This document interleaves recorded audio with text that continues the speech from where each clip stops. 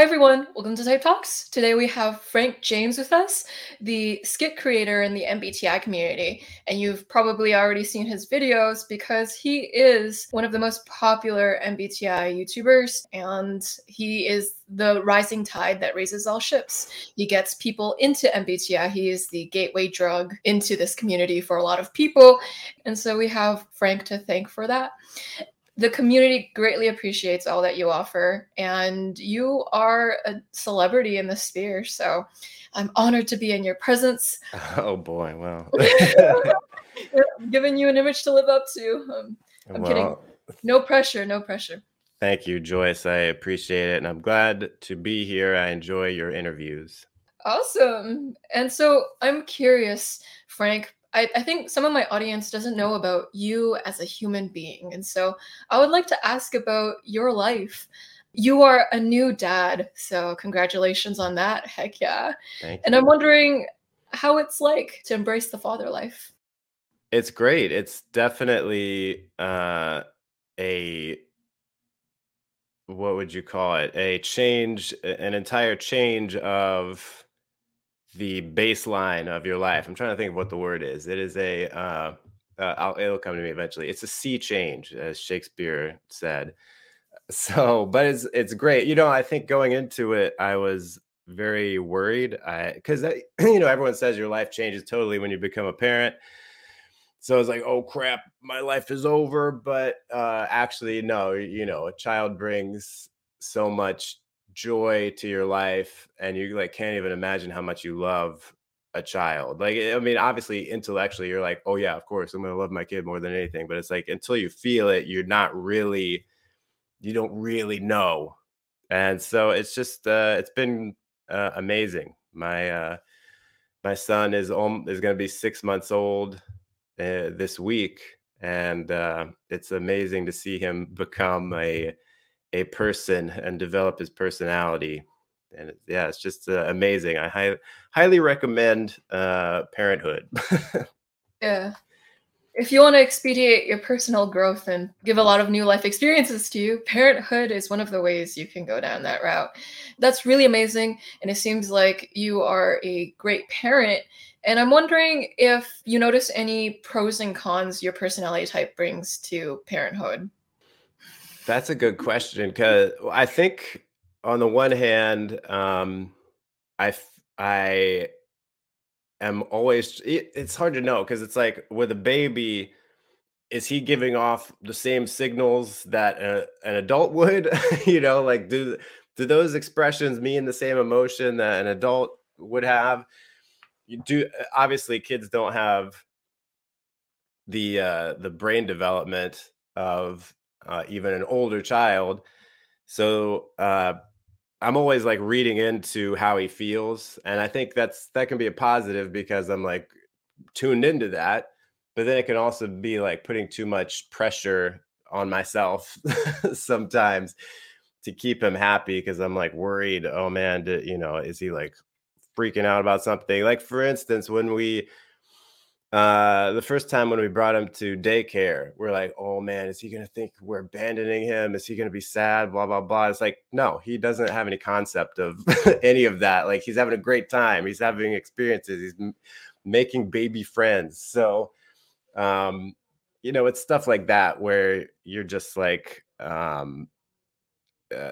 sometimes overcompensating. But then I think there are other times where having the feeling preference, especially extroverted feeling, helps, because it's like, I feel like I understand him on a level that is not easy to express. Like, even though we're not able to communicate with words, I feel like I really do kind of get what he wants and needs, what he's feeling in any moment. But maybe that's just me telling myself a story and I have no clue. I don't know. There's no real way to know, but there is this desire to infer into his emotional experience and to hopefully mirror it as much as possible, to look over his emotional well-being. So you want to be in sync with how he feels and make sure you honor it as much as possible. There are a lot of new couples who talk about baby proofing your relationships. So, having a baby is one of the biggest milestones that some couples have. And it's one of the biggest stress tests for relationships, too. And so, that's very awesome that you're figuring out really great ways that help you with navigating your newborn. So, Yeah. yeah. Speaking of your newborn, I'm wondering about your dynamic with your wife, who is a TE dominant. So is she an ENTJ or an ESTJ? Have you I parsed that out? I'm not exactly sure. I'll just say ENTJ for, to eliminate ambiguity. It's I think sometimes it's hard to pick up for me at least on the middle preference. So, Yeah. yeah. But yeah, because it's kind of balanced. So I see the sensing, I see the intuition.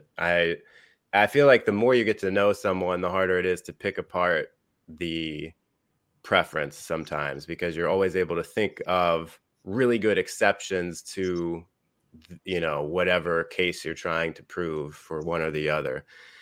Yeah, but I think TE dominant is pretty defendable of a position.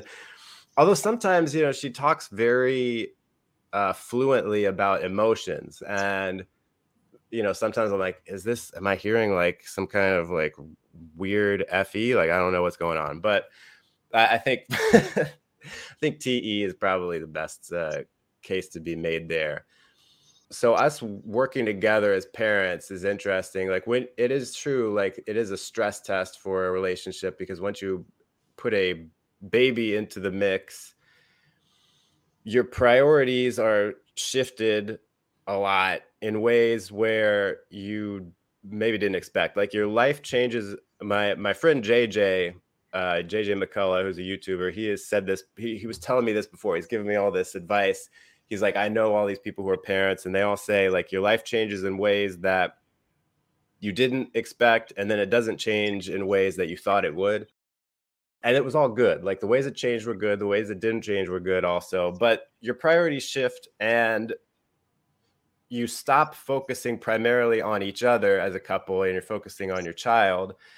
And sometimes that can accidentally lead to neglecting the relationship or getting, even like just getting short with each other sometimes because it's like, hey, we got to, this is the priority now.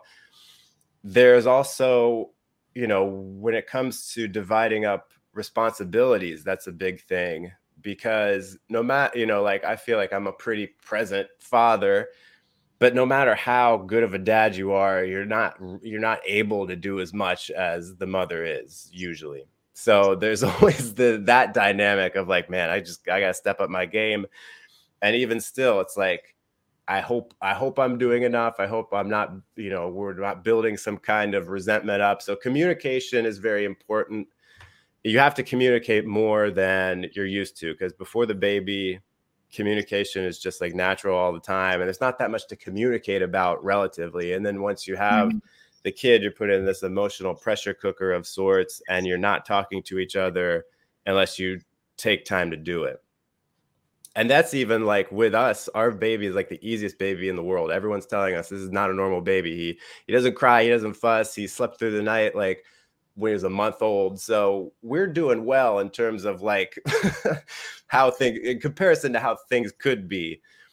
And even then it's tough. So I can only imagine if you have like a normal baby who cries a decent amount, who doesn't sleep through the night all the way yet, it would be even more trying. So it's just a matter of being aware, being conscious of what's happening. And I think knowing the personality differences also is great because it helps me. Like I am, I am overly sensitive, I think. And if I didn't know that my wife has extroverted thinking dominant, and in like objective personality terms, it's masculine extroverted thinking. If I didn't know that, I would be much more sensitive. I'm able to like distance myself a little bit and be like, okay, this is just like the communication that you would get from this type.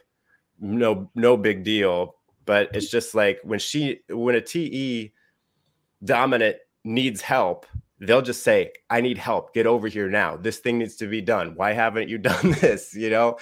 And to a type with extroverted feeling, when you prefer extroverted feeling, it's kind of like, whoa, like what do we have to work about? Like, what are the tasks that need to be done? It doesn't matter. We put that off. We're having a good time. That's what matters, right? Let me cook some dinner for you, even though it's totally impractical. We don't have the time for it. And there's like other things that should be done instead. So it's good to be aware of her communication with that function, as well as how I receive it, given my functions, and like what I'm also doing that's probably irritating her by focusing on what she probably thinks is totally irrelevant emotional stuff when there are things to be done, right? But overall, I can't complain. It's going well. I think that's the best. That's what I'm most thankful for when it comes to learning personality typology, is that awareness of other people and how they are fundamentally different in certain ways. I mean, we're all fundamentally the same in other ways, but ways that we might think that person should rephrase what they're saying. Like I sugarcoat everything I say, and my wife doesn't, and she doesn't understand. Why would you sugarcoat it? It's like wasting time. Just say what you need to say, what you need to have happen. So I'm very thankful for that knowledge. It is definitely making married life a little bit easier than I think it would be without that. With ENTJs and ESTJs, they like things to be blunt and upfront, and they expect that from the other person too. And it can be surprising as an INFJ or as a type that prefers their feeling. They may be like, oh, I don't want to be blunt because I don't want to hurt your feelings, when they don't even need you to consider their feelings as much as you might feel the inclination to. And so there's this adjustment period where you get used to saying what's on your mind without sugarcoating at all, because that's actually how they prefer it. And the ENTJ, the TE dominant, is more likely to sacrifice feeling good for efficiency. It's like, it's okay if we step over people's toes a little bit to get the job done in a timely manner. And then the extroverted feeling user, the FJ, it's quite ironic that your name is Frank James FJ for like INFJ. It worked out, yeah. It's meant by the universe. So these high extroverted feeling types, if they're going to sacrifice something, it's sacrificing a little bit of efficiency to make sure everyone feels good. And so sometimes that might clash a little bit. Yeah. And let me, pardon me if I'm stepping on a thought there, but I just had something that's interesting I've noticed is with extroverted thinking, a lot of times they seem less decisive than is the stereotype, And I think a lot of times that comes down to that sacrificing of their own feelings, because they're like, whatever, like, they'll say, my wife says all the time, like, I don't care, whatever you want. And on the one hand, that's just sort of like trying to make things more efficient rather than have a back and forth. She's just like, you make the decision. But it's also like, she doesn't want to put out her FI, if you will, and say, this is what she doesn't want to stand on that in a decision-making situation. So a lot of times things kind of get left up in the air because we both have extroverted decision-making functions that we prefer. A lot of times we're just kind of like kicking the ball back and forth. And it's like, okay, I often find myself having to play that part of the introverted decision maker and just be like, okay, we're doing this, deal with it, Yeah, because sometimes the EJ type, so the ENTJ or ESTJ, may just want what the tribe wants, because it's like, I don't want to focus on how I feel about this. I just want to get the thing done in a way where everyone agrees the most. Mm-hmm. And so, yeah, it's an efficient decision making for sure. And I find INFJs have a buffet style of making decisions. So it's like everyone is eating at a buffet, and they're seeing, okay, I want everyone to eat what they like at this buffet, but at the end, we want all this food to be eaten. So eventually someone's going to have to eat the broccoli, but I hope everyone can do as many tasks as they enjoy up to that point. And so there's this desire to get people's needs met along the way as much as possible. With extroverted feeling, they do have a group decision-making element like the ENTJ, but it's directed towards meeting everyone's emotional needs. Yeah. It's sort of like, oh, if we meet those emotional needs, the work will get done somehow. Like someone will eat the broccoli. Is that kind of what you're going for with that? Absolutely, yeah. Yeah. So I'm curious about the love story behind you and your ENTJ. You guys met over a dating app, right? And Hmm. what was it that drew you to her? What are your favorite qualities about her? So I did a so yeah, so we met on Hinge, and that's an app where it's sort of just like six prompts that are it's just like six questions, and they're kind of goofy. It's like, you finish the sentence. It's like, if I like the thing that most scares me is blah blah blah. I forget, I don't even remember what they are. Or the partner I'm looking for will blah blah blah. And it's like not much information. So I was doing, if you're familiar with Seinfeld, I was doing a George Costanza there, where I was doing the opposite of my impulse when I went on this app, because I was always like, I want to know going into date one as much as I can about this person, so I can kind of just weed things out beforehand. Like, I didn't want to put in a lot of effort into actually meeting people in person. I wanted to do most of that work beforehand on the app. And so, like, on a site like OkCupid, people can write like a whole novel about themselves and answer like 45,000 questions about themselves. And what I was finding is that was putting up so many filters that I was just like not able to find any matches. Like, it was like no one was good enough. So on Hinge, I was like, open it up, baby. Let's see whatever, I'm gonna like lower the filters a lot, so I'm just more open-minded. And instead of trying to make the decision in advance, I'm gonna meet the person ahead of time, or not ahead of time. I'm gonna meet the person without trying to figure it out ahead of time. So I was trying to tap into some extroverted sensing rather than, the introverted intuition planning. And so when I forget what happened. I think she messaged me first, and her profile wasn't like, it wasn't like immediate, like, this is the one.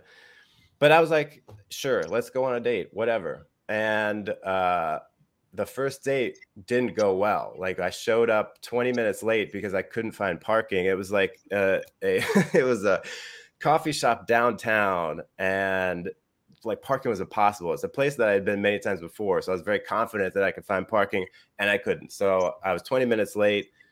We meet. I say, hey, I'm going to get coffee. Do you want some? She says, no, I'm good. And so I was like, okay, she's written me off, whatever.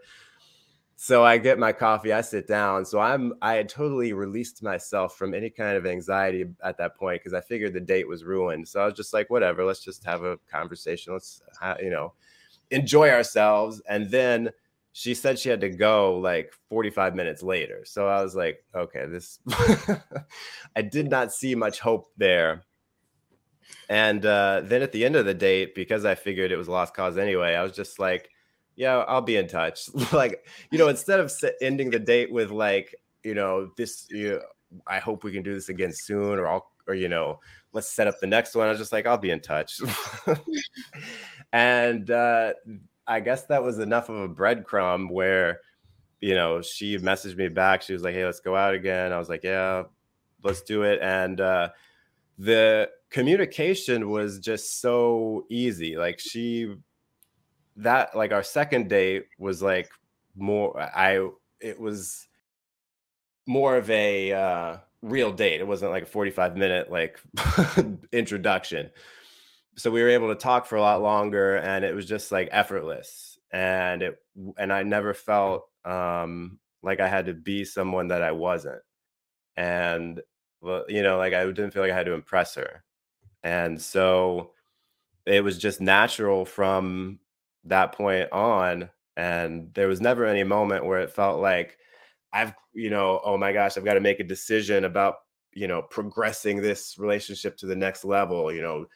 Do I ask her to be my girlfriend? Do I propose? It's like, it was all just like, well, duh. Yeah, of course. Like, we're there anyway. Why not just formalize it?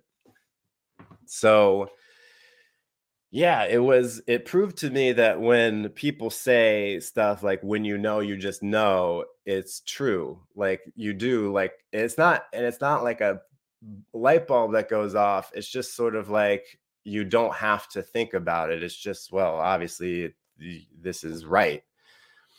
And to answer the question directly, what drew me to her, I think it was just there was like no pretense. It wasn't, as she wasn't like trying to pretend to be someone she wasn't. I think both of us met at just the right time where both of us we were done like pretending to be who we weren't in order to, find success on the dating scene. So we were just being ourselves. And that was, I think, refreshing for both of us. And I think about this a lot. I honestly don't know if our relationship would have worked out had we met too much earlier. Like if we had met 6 months earlier, I don't know that we would have been in the right place in our lives to have that connection. And if it had been too much later, the pandemic would have started and we probably wouldn't have met either. So it was like just the right, perfect time. And yeah, just it's been it's not like an effortless relationship, but it's not more effort than it needs to be. People say relationships take work, which is true, but a lot of times people in bad relationships tell themselves, oh, relationships take work, when it's like they're working like, carrying a boulder on their back. And that's not the work that a relationship takes. It's just like the normal, like living with another person means you have to get past your own ego a lot of times. And you have to realize when you are doing something wrong and when you are difficult to live with and what you need to change about that. And like, committing to, we have to work through this no matter what. That is difficult no matter how compatible you are. And so you got to find the person who isn't adding anything onto it beyond what it's the normal difficulty level, if that makes sense. But yeah, I would say it's been a good. Could you call it a fairy tale romance? I don't know. I think it was probably even better than that because it was just like easy, just made sense. Yeah, there is a level of effortlessness to it, even if it's not fully effortless, because all relationships require effort. I find that when you're able to explore the full range of your humanity or full spectrum of your thoughts or conversational topics with someone, you know that you're compatible with them because you don't have to limit yourself to a particular few topics and then that's it, the conversation dies. You're actually able to just relax and talk about whatever comes to your mind with another human being. And I think that that's what relating to a person and having good conversation is with a person. And it's interesting how you mentioned if the circumstances were way different, you might have not even ended up with this human being. And so there is almost a serendipitous element to our relationships. Like one moment you might meet someone at a bus stop that might change your life. And if circumstances were slightly different, you may never have crossed paths with this person. And so in a weird way, it makes you wonder if fate exists, if this was something that was preordained, or if it was just a coincidence. Either way, there is an element of chance or magic to life. And it seems like that drew you to your wife. And it's interesting how you thought it was going to end up poorly from the very beginning. You're like, maybe this is doomed. I messed it up. Yeah. And so it also teaches us the lesson of sometimes we feel like we've screwed up for good and that we have a point of no return with the situation. Oh, I've messed up and there's no recovering from this. I'm doomed. When really it may not be the case, that it might just be us telling ourselves that. You could see it as neuroticism in the Big Five or Enneagram 4 that you have, Frank James. Yeah. Where they tend to infer what might be missing or longing for something or feeling inherently deficient or broken. And so it's like, oh, did I break this situation because I'm broken? Yeah, there's definitely that pattern that you can see, even if it's not there, where it's like, oh, here, I did it again. I messed this up. You know, um, I could have had a good thing going here, but oh, nope. So it's it is interesting. I think that to overcome that thought of, oh, I am inherently deficient, whether it's because, you're an Enneagram 4 or just because you've gone through some stuff in life. I think there is it's something I continually am trying to learn. So it's not like I learned it then and I'm coasting now, but it's like not caring. Like, just like, I don't care anymore. That day, I just happened to be in the mindset of, I messed it up. And instead of beating myself up, I was just like, let's just, whatever. Let's see how it goes. It would be worse if I messed it up and then stayed in a bad mindset the rest of the day and like came into the date with this negative energy or this desperate energy of trying to turn it around. Like, let me prove to you that I'm not, a bad guy because I was late. It's just like, if this date doesn't work out, I'll, go back to the app and hopefully find another date to go on. Like, it was sort of just like, that's how it goes. Let's just forget the past. Let's not try to read any kind of pattern into it about my life. Absolutely. So there's this element of acceptance and not taking life too seriously, which is a really big growth point. So a lot of suffering comes from taking life too seriously and stressing about things you can't control. And so you decided at that moment, well, it already happened. I can't control the past. So I'm just going to let it go and just let the moment be whatever it is, which is the ultimate form of letting yourself feel at peace no matter what happens to you. And so, yeah, sometimes life can be a simulation. It's like, is this really real? It's like, why should I take everything seriously? Like, I think you've mastered equanimity. That is the Enneagram 4 virtue, I believe. I could be wrong. Yeah, I haven't done as much research on the Enneagram as I have on, the Myers-Briggs and that side of the personality stuff. And maybe, it is possible that what you're saying is true, because either that or I'm not an Enneagram 4, because I'm at a point now where I don't really relate to it anymore. Like, I related hardcore to it years ago. And now I'm sort of just like, am I a 4? Like, but then I'm like, what type would I be? Like, I don't even know. So I guess that's the thing about the Enneagram, is that you can, like, once you are able to kind of conquer that core fear. I mean, I know there is theories of it where it's like, if you're a healthy type, whatever, you start to resemble another type. Maybe that's what's happening. I don't know. I mean, I would never be so bold as to say I have made it. I have arrived.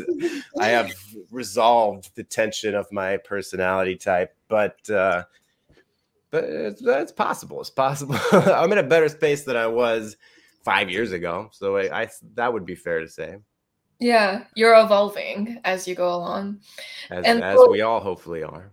Definitely, yeah. And so in the Enneagram space, Beatrice Chestnut likes to talk about your personality type is who you are not.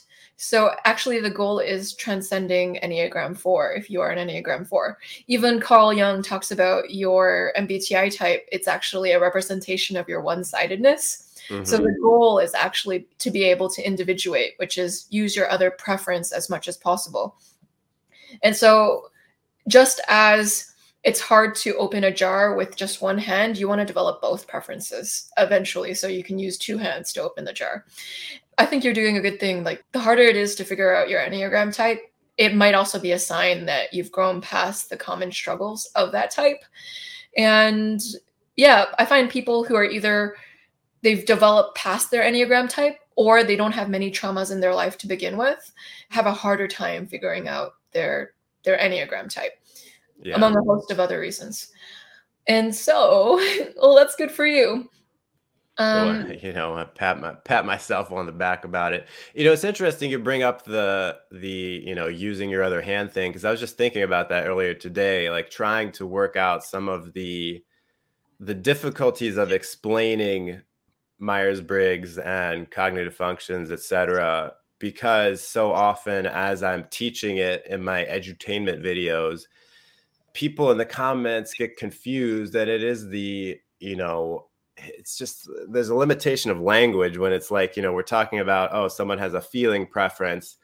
It's hard to talk about it in a way that doesn't sound like they don't have thinking, or it's hard to talk about it in a way that makes sense, that you can grasp, but then also reflects the obvious experiences that we have in everyday life, because so many commenters who have not fully drunk the Kool-Aid of Myers-Briggs are like, it annoys me, but it's like they have a point where they're like, no one's just this or that. You're putting people in a box that's not, it's too black and white. And it's like, okay, yeah, I get what you mean, but yeah, I get what you mean, but you're wrong. But then I'm like, but how could you describe it better? And the idea of like, I'm right-handed, but it's not like my left hand is gone. Like I still have my left hand. And there are even things that I can do with my left hand that my right hand can't do. Like if I'm playing guitar, I, play the frets with the left hand. And if I were to switch it around, my right hand would be like lost. It wouldn't know what to do. mm, And I'm not good enough with my left hand to be able to do the most important things like write or, lift a fork to my mouth or whatever in the most proper way. But it's still there. I can still use it. And so that I just wanted to point out, I thought interesting analogy that you brought up, because I was thinking the exact same thing. yeah. In the MBTI certification program, they teach you the method of you try signing with your dominant hand, and then you try signing with your non-dominant hand, and then you describe the experience, and that's the same as your MBTI type. So you do have a natural autopilot that's almost effortless to use, and then you can use your other hand, but it requires conscious effort, and it's not autopilot, and you actually need to actually concentrate to use it.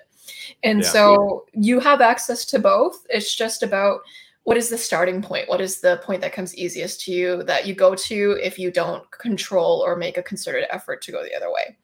Right. And yeah. A way I like to combat the type is a label argument is we label things to understand them. So, a lot of things in our lives are categories, such as people who say male or female. Those are things that we put into categories to fully understand. Now, it's not meant to label you, it's just trying to put a name to a phenomenon. Even non binary is a label or it's a category to understand something better.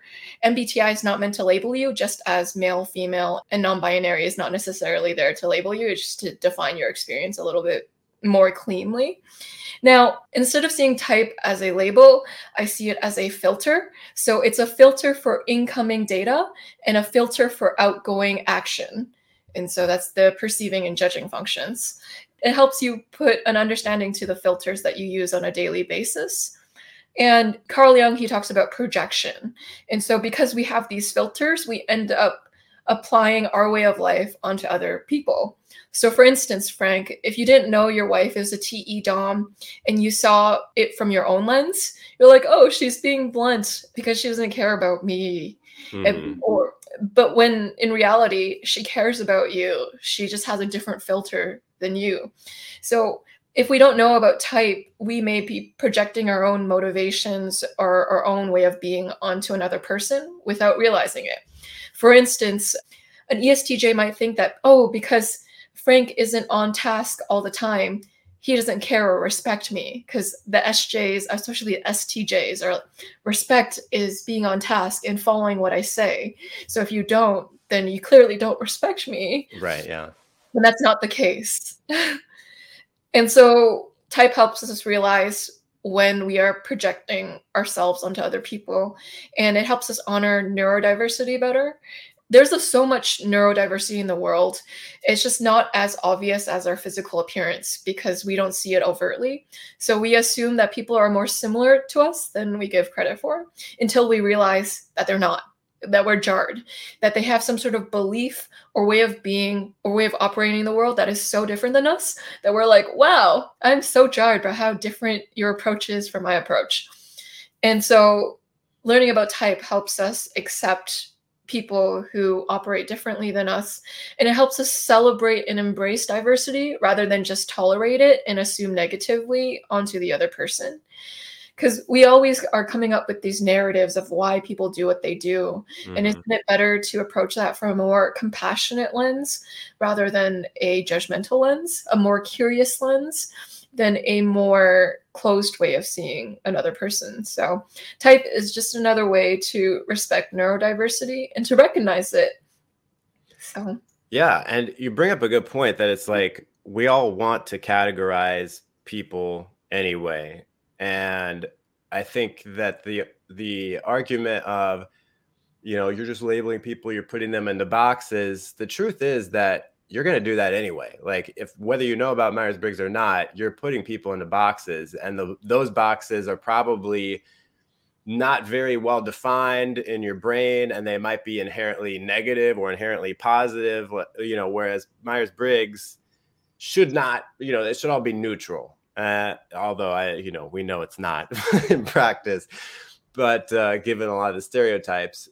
But rather than just be like, that person is rude, or that person is like a jerk, or oh, that person is very charming, it's like, yeah, they could be those things, but maybe it's just like, oh, if we like also understood this in the lens of type, which has more cleanly defined lines, you could then be like, oh, it's not that they are a bad whatever my type is, it's that they are being their type. exactly. And there's an old adage that says everyone is different. So if you boil an egg, it hardens. And if you boil a potato, it softens. And so when you give everyone the same treatment, that is unfair to individuals. And so typology is ultimately going from the golden rule, which is treating people the way you want to be treated, to the platinum rule, treating people the way they want to be treated. And so you can only do that when you recognize another person as distinctly different than you, rather than seeing everyone as a slightly tweaked version of yourself. And so, yeah, you're totally right, Frank. And I think the reason why typology is used for darker means, as in if we over stereotype people, it really just speaks for the collective conscious or the collective unconscious of society.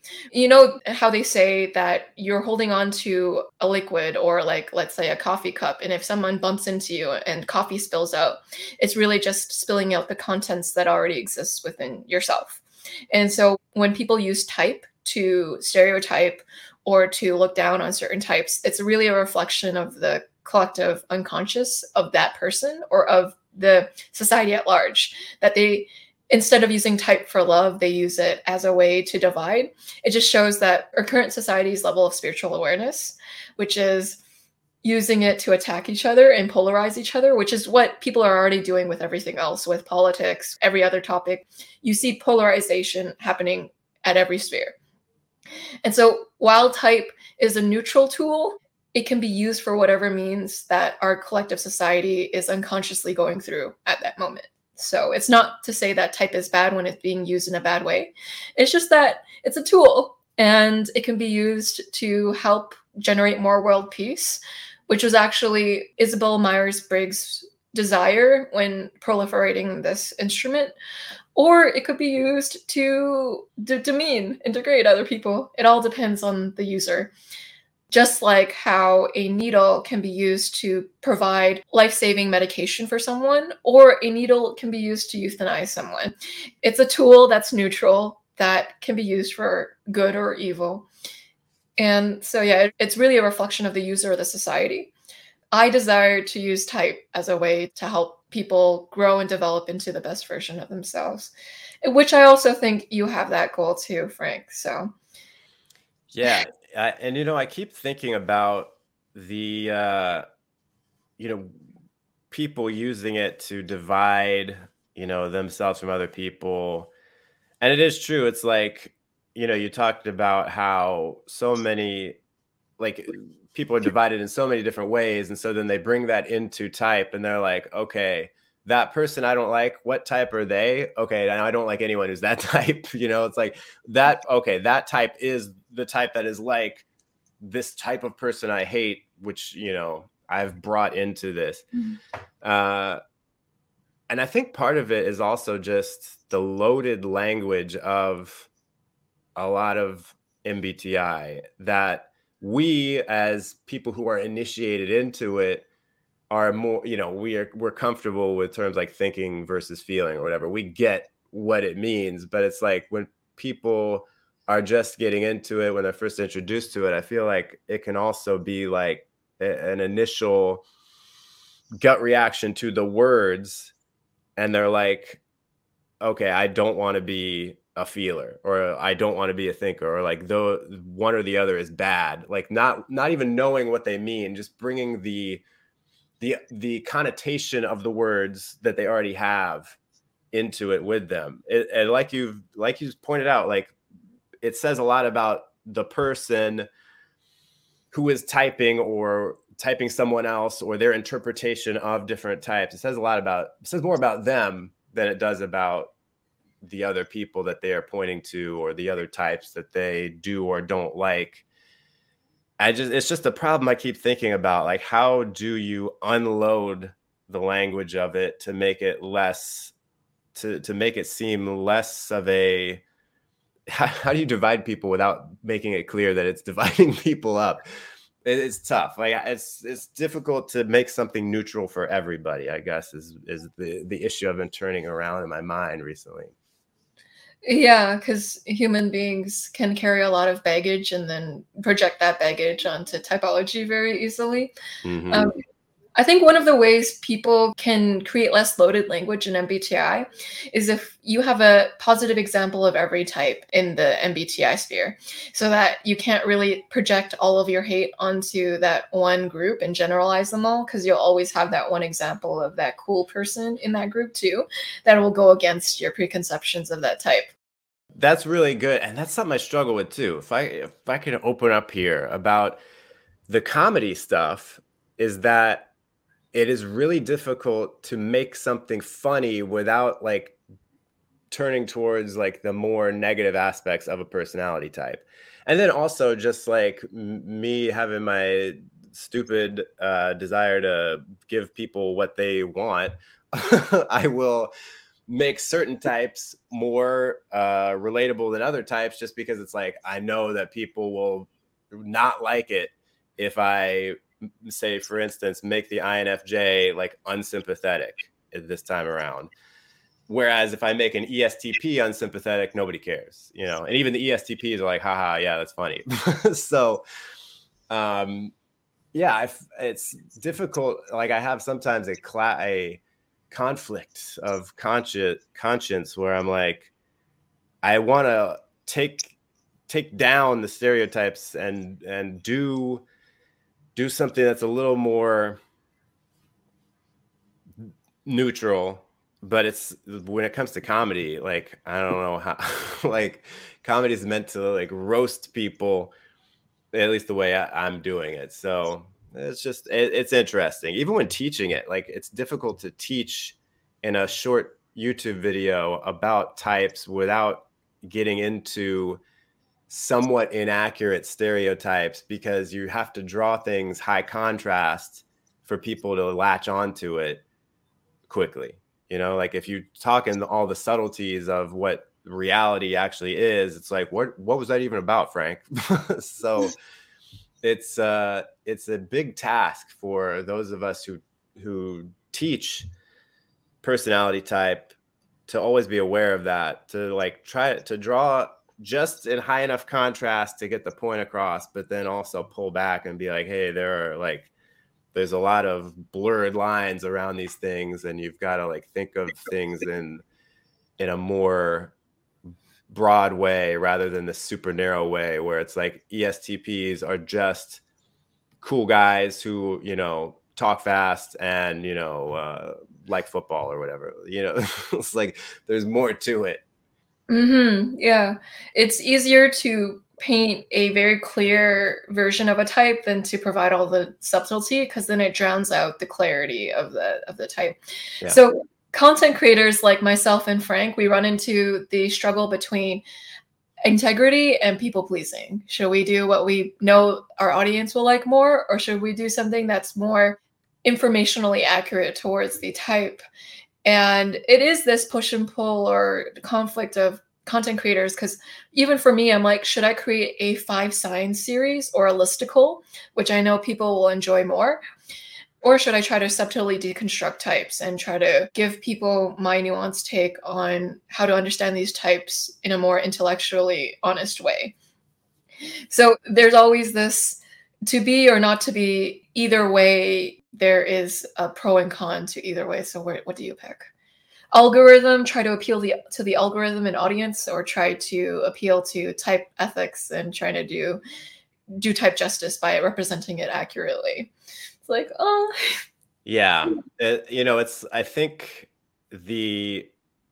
it's hard to do, but what I have tried to do is approach it with kind of a synthesis of the two, where it's like, let me find a way to do the TI and put that out there, like what the logic that I am trying to express from my point of view, and then let me wrap it in the FE to maybe like confuse everyone, make them think that they like it, and then they accidentally through osmosis get the actual nugget of wisdom or whatever that I'm trying to put in there.